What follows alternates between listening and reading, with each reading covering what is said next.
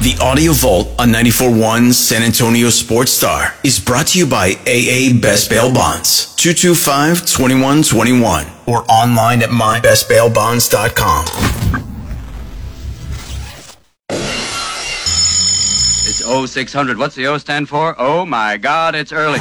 Wake me up, wake me up, wake up, wake up, wake me up, oh, wake me up, wake up. Rob Thompson. Ginobili the other way in transition to the back with a left-hand slam. I want some nasty. Rudy J. Cowboys win. How else would you settle this game? How about them Cowboys? Begin each day as if it were on purpose. I wake up in the morning, I piss excellent. R&R in the morning on 94.1 San Antonio Sports Star. Good morning.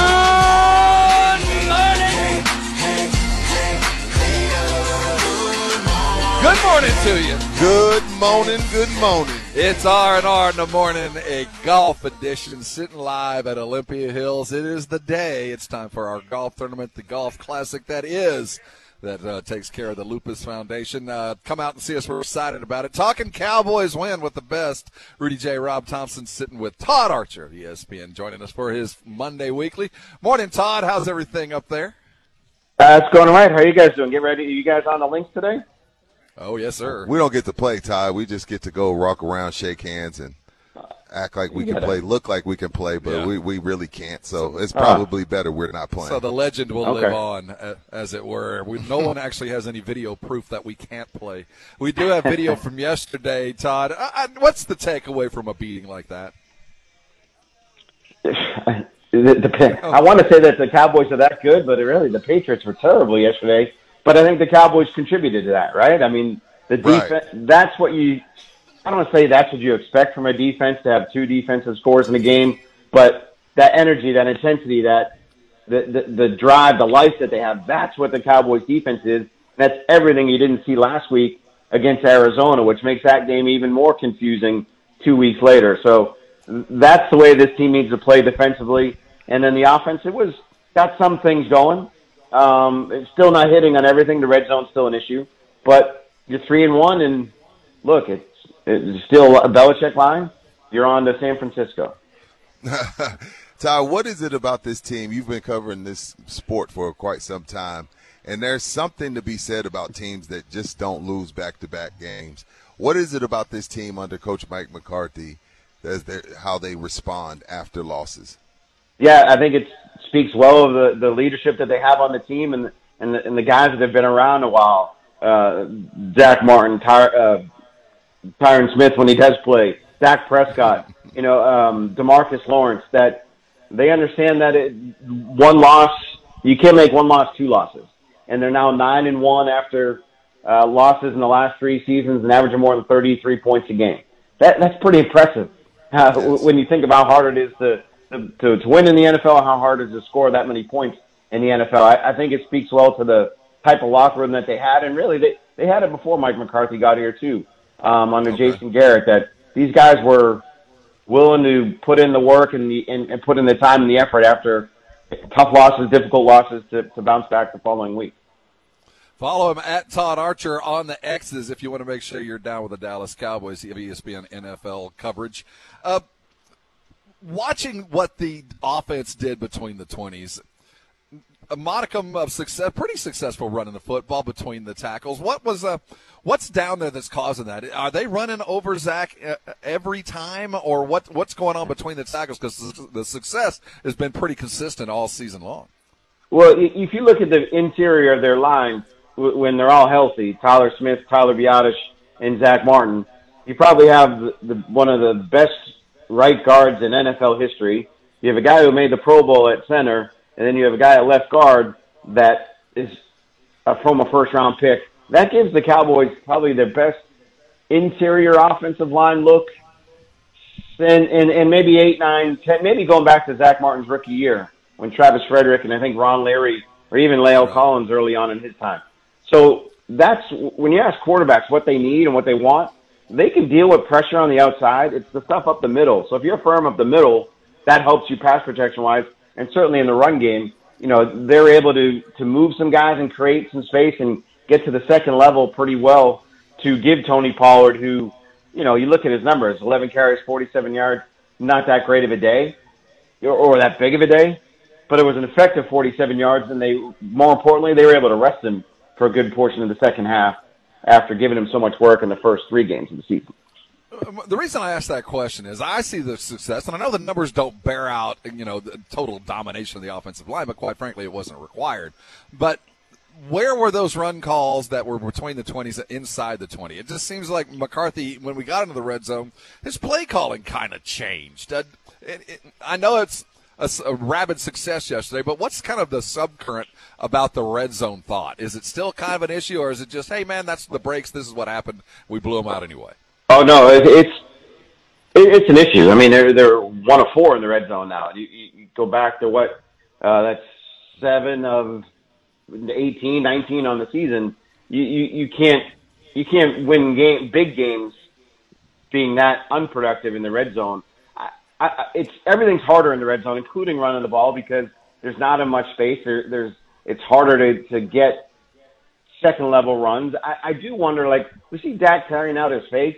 I don't know about y'all, but when I watch him, man, if he kept it there, that might have been a pretty good run.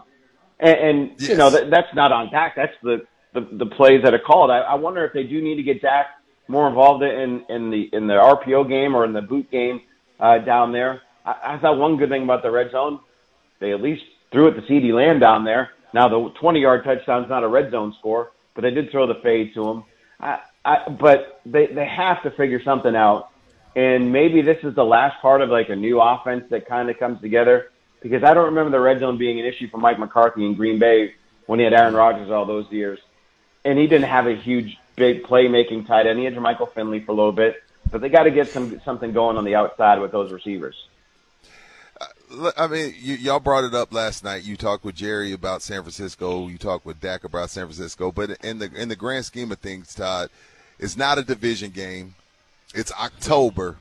What does it really mean, this game coming up versus the 49ers? It means more than just a regular season game, in my opinion, because these are the guys that have ended your year the last 2 years. I asked Jerry after the game, is what you did in the offseason predicated on beating San Francisco? And he said yes. So this is about beating San Francisco. And it's October and it's not. It might mean something down the line in terms of home field advantage or where a potential playoff game would be against San Francisco. There's a matter of importance, and I think there's a psyche element to it as well, that you can hang with these guys, that you can beat these guys. And look, as bad as the losses have been for the Cowboys, they've not played well in either game, and they've been one-score games. So it's not like, that San Francisco is just blowing them out of the water here. You remember what Deebo Samuel had a big play a couple years ago, changed the tide. You had Kittle's long catch last year that changed the tide. But obviously, it was the Cowboys' mistakes, either an interception or Trayvon Diggs missing an interception last year. If you win this one, your confidence explodes a little bit when you get to the bigger games that you can do it. They're always going to believe they can, but until you see the demonstrated ability to do it, there's always going to be a little bit of a question. That's why I think this is just a little bit more than a traditional October regular season game. I'm glad you said that, because I didn't know how to handle it coming up. Because, Cowboy fans, you don't want to come off as a hater. But and if they were to lose the game, I don't want to make too much of it. But you brought up Diggs. You brought up Diggs, Todd. Could Jerry have saved himself $100 million and just roll with Bland? I'm just asking. Have you seen any drop off? I don't want to be a hater. The dude just had a pick six, so I'm not going to say, So I don't want to pocket watch anybody. We're not hating on anybody's money, but it certainly looks good out there. He does look good. I think what it does is it gives you more options going forward.